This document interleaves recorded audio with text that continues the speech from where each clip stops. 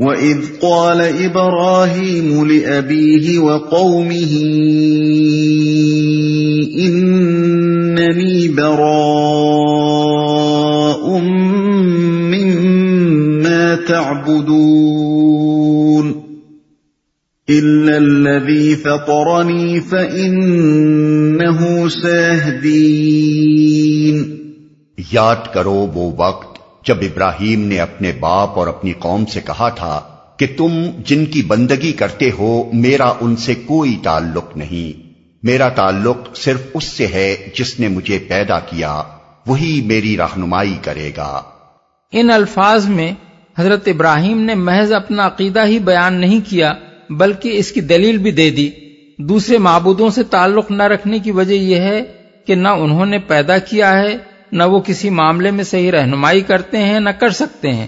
اور صرف اللہ وحدہ لا شریک سے تعلق جوڑنے کی وجہ یہ ہے کہ وہی پیدا کرنے والا ہے اور وہی انسان کی صحیح رہنمائی کرتا ہے اور کر سکتا ہے۔ وَجَعَلَهَا كَلِمَةً بَاقِيَةً فِي عَقِبِهِ لَعَلَّهُمْ يَرْجِعُونَ، اور ابراہیم یہی کلمہ اپنے پیچھے اپنی اولاد میں چھوڑ گیا تاکہ وہ اس کی طرف رجوع کریں۔ یہی کلمہ یعنی یہ بات کہ خالق کے سوا کوئی معبود ہونے کا مستحق نہیں ہے، اس کی طرف رجوع کریں۔ یعنی جب بھی راہ راست سے ذرا قدم ہٹے تو یہ کلمہ ان کے رہنمائی کے لیے موجود رہے اور وہ اسی کی طرف پلٹ آئیں۔ اس واقعے کو جس غرض کے لیے یہاں بیان کیا گیا ہے وہ یہ ہے کہ کفار قریش کی نامعقولیت کو پوری طرح بے نقاب کر دیا جائے اور انہیں اس بات پر شرم دلائی جائے کہ تم نے اسلاف کی تقلید اختیار کی بھی تو اس کے لیے اپنے بہترین اسلاف کو چھوڑ کر اپنے بدترین اسلاف کا انتخاب کیا۔ عرب میں قریش کی مشیخت جس بنا پر چل رہی تھی وہ تو یہ تھی کہ وہ حضرت ابراہیم و اسماعیل کی اولاد تھے اور ان کے بنائے ہوئے کعبے کی مجاوری کر رہے تھے، اس لیے انہیں پیروی ان کی کرنی چاہیے تھی نہ کہ اپنے ان جاہل اسلاف کی جنہوں نے حضرت ابراہیم و اسماعیل کے طریقے کو چھوڑ کر گرد و پیش کی بت پرست قوموں سے شرک سیکھ لیا۔ پھر اس واقعے کو بیان کر کے ایک اور پہلو سے بھی ان گمراہ لوگوں کی غلطی واضح کی گئی ہے، وہ یہ ہے کہ حق و باطل کی تمیز کیے بغیر اگر آنکھیں بند کر کے باپ دادا کی تقلید کرنا درست ہوتا تو سب سے پہلے حضرت ابراہیم یہ کام کرتے، مگر انہوں نے صاف صاف اپنے باپ اور اپنی قوم سے کہہ دیا کہ میں تمہارے اس جاہلانہ مذہب کی پیروی نہیں کر سکتا جس میں تم نے اپنے خالق کو چھوڑ کر ان ہستیوں کو معبود بنا رکھا ہے جو خالق نہیں ہے۔ اس سے معلوم ہوا کہ حضرت ابراہیم تقلید آبائی کے قائل نہ تھے بلکہ ان کا مسلک یہ تھا کہ باپ دادا کی پیروی کرنے سے پہلے آدمی کو آنکھیں کھول کر دیکھنا چاہیے کہ وہ صحیح راستے پر ہیں بھی یا نہیں، اور اگر دلیل معقول سے یہ ظاہر ہو کہ وہ غلط راستے پر جا رہے ہیں تو ان کی پیروی چھوڑ کر وہ طریقہ اختیار کرنا چاہیے جو دلیل کی روح سے حق ہو۔ بل متعت هؤلاء وآباءهم حتى جاءهم الحق ورسول مبين ولما جاءهم الحق قالوا هذا سحر وإنا به كافرون۔ اس کے باوجود جب یہ لوگ دوسروں کی بندگی کرنے لگے تو میں نے ان کو مٹا نہیں دیا بلکہ میں انہیں اور ان کے باپ دادا کو متاع حیات دیتا رہا یہاں تک کہ ان کے پاس حق اور کھول کھول کر بیان کرنے والا رسول آ گیا، مگر جب وہ حق ان کے پاس آیا تو انہوں نے کہہ دیا کہ یہ تو جادو ہے اور ہم اس کو ماننے سے انکار کرتے ہیں۔ رسول آ گیا، اصل میں رسول مبین کے الفاظ استعمال کیے گئے ہیں جن کا دوسرا مطلب یہ بھی ہو سکتا ہے کہ ایسا رسول آ گیا جس کا رسول ہونا بالکل ظاہر و باہر تھا، جس کی نبوت سے پہلے کی زندگی اور بعد کی زندگی صاف شہادت دے رہی تھی کہ وہ یقیناً خدا کا رسول ہے۔ وَقَالُوا لَوْلَا نُزِّلَ هَذَا الْقُرْآنُ عَلَى رَجُلٍ مِّنَ الْقَرْيَتَيْنِ عَظِيمٍ۔ کہتے ہیں یہ قرآن دونوں شہروں کے بڑے آدمیوں میں سے کسی پر کیوں نہ نازل کیا گیا؟ دونوں شہروں سے مراد مکہ اور طائف ہیں۔ کفار کا یہ کہنا تھا کہ اگر واقعی خدا کو کوئی رسول بھیجنا ہوتا اور وہ اس پر اپنی کتاب نازل کرنے کا ارادہ کرتا تو ہمارے ان مرکزی شہروں میں سے کسی بڑے آدمی کو اس غرض کے لیے منتخب کرتا۔ رسول بنانے کے لیے اللہ میاں کو ملا بھی تو وہ شخص جو یتیم پیدا ہوا، جس کے حصے میں کوئی میراث نہ آئی، جس نے بکریاں چرا کر جوانی گزار دی، جو اب گزر اوقات بھی کرتا ہے تو بیوی کے مال سے تجارت کر کے، اور جو کسی قبیلے کا شیخ یا کسی خانوادے کا سربراہ نہیں ہے۔ کیا مکے میں ولید بن مغیرہ اور عتبہ بن ربیعہ جیسے نامی گرامی سردار موجود نہ تھے؟ کیا طائف میں عروہ بن مسعود، حبیب بن عمرو، کنانہ بن عبد عمر اور ابن عبد یالیل جیسے رئیس موجود نہ تھے؟ یہ تھا ان لوگوں کا استدلال۔ پہلے تو وہ یہی ماننے کے لیے تیار نہ تھے کہ کوئی بشر بھی رسول ہو سکتا ہے، مگر جب قرآن مجید میں پے در پے دلائل دے کر ان کے اس خیال کا پوری طرح ابطال کر دیا گیا اور ان سے کہا گیا کہ اس سے پہلے ہمیشہ بشر ہی رسول ہو کر آتے رہے ہیں اور انسانوں کی ہدایت کے لیے بشر ہی رسول ہو سکتا ہے نہ کہ غیر بشر، اور جو رسول بھی دنیا میں آئے ہیں وہ یکایک آسمان سے نہیں اتر آئے تھے بلکہ انہی انسانی بستیوں میں پیدا ہوئے تھے، بازاروں میں چلتے پھرتے تھے، بال بچوں والے تھے اور کھانے پینے سے مبرہ نہ تھے۔ ملاحظہ ہو النحل آیت 43، بنی اسرائیل 94-95، یوسف 109، الفرقان 7 اور 20، الانبیاء 7 اور 8، الرعد 38۔ تو انہوں نے یہ دوسرا پینترا بدلا کہ اچھا بشر ہی رسول صحیح،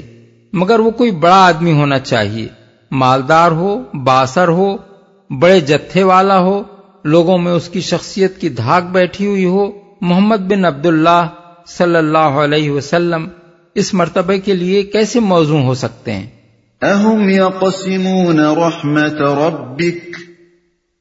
نَحْنُ قَسَمْنَا بَيْنَهُمْ مَعِيشَتَهُمْ فِي الْحَيَاةِ الدُّنْيَا وَرَفَعْنَا بَعْضَهُمْ فَوْقَ بَعْضٍ دَرَجَاتٍ لِيَتَّخِذَ بَعْضُهُم بَعْضًا سُخْرِيًّا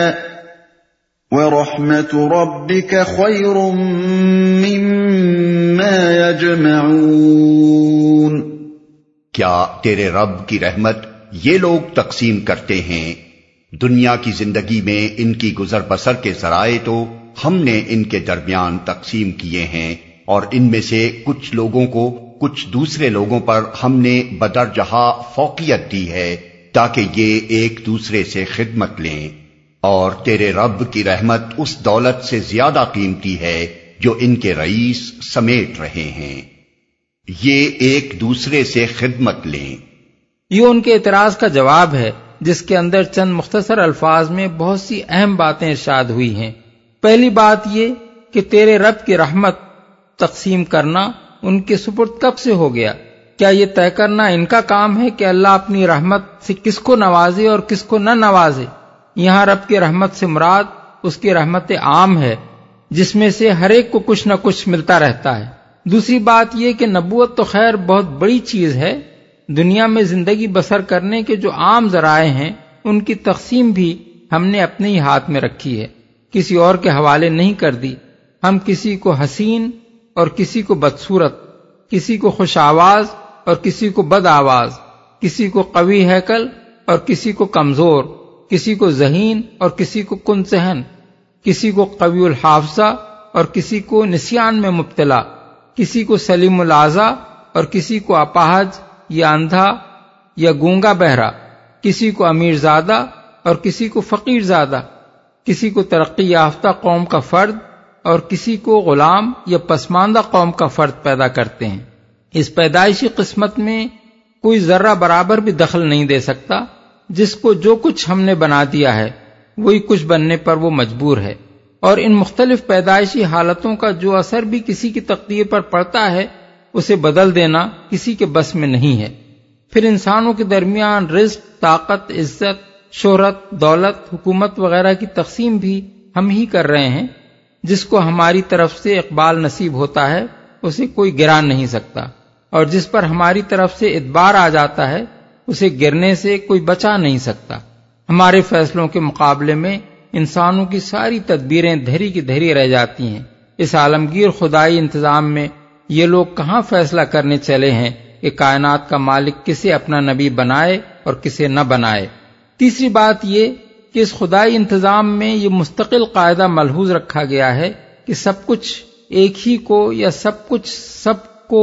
نہ دے دیا جائے. آنکھیں کھول کر دیکھو، ہر طرف تمہیں بندوں کے درمیان ہر پہلو میں تفاوت ہی تفاوت نظر آئے گا. کسی کو ہم نے کوئی چیز دی ہے تو دوسری کسی چیز سے اس کو محروم کر دیا ہے اور وہ کسی اور کو عطا کر دی ہے. یہ اس حکمت کی بنا پر کیا گیا ہے کہ کوئی انسان دوسروں سے بے نیاز نہ ہو،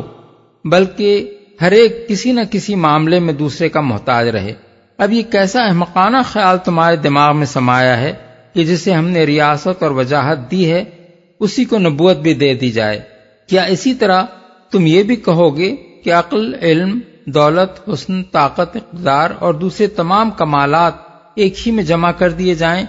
اور جس کو ایک چیز نہیں ملی ہے اسے دوسری بھی کوئی چیز نہ دی جائے؟ جو ان کے رئیس سمیٹ رہے ہیں. یہاں رب کی رحمت سے مراد اس کی رحمت خاص یعنی نبوت ہے. مطلب یہ ہے کہ تم اپنے جن رئیسوں کو ان کی دولت و وجاہت اور مشیخت کی وجہ سے بڑی چیز سمجھ رہے ہو، وہ اس دولت کے قابل نہیں ہیں جو محمد ابن عبداللہ صلی اللہ علیہ وسلم کو دی گئی ہے. یہ دولت اس دولت سے بدرجہ زیادہ اعلیٰ درجے کی ہے اور اس کے لیے موزونیت کا معیار کچھ اور ہے. تم نے اگر یہ سمجھ رکھا ہے کہ تمہارا ہر چودھری اور سیٹھ نبی بننے کا اہل ہے تو یہ تمہارے اپنے ہی ذہن کی پستی ہے. اللہ سے اس نادانی کی توقع کیوں رکھتے ہو؟ وَلَوْلَا أَن يَكُونَ النَّاسُ أُمَّةً وَاحِدَةً لَجَعَلْنَا لِمَن يَكْفُرُ بِالرَّحْمَنِ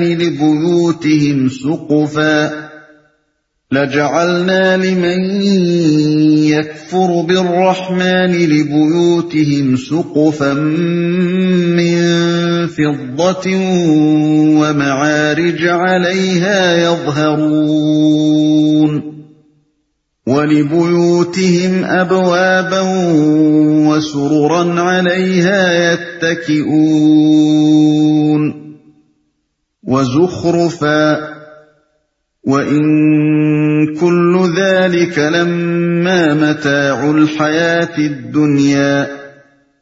وَالْآخِرَةُ عِندَ رَبِّكَ لِلْمُتَّقِينَ. اگر یہ اندیشہ نہ ہوتا کہ سارے لوگ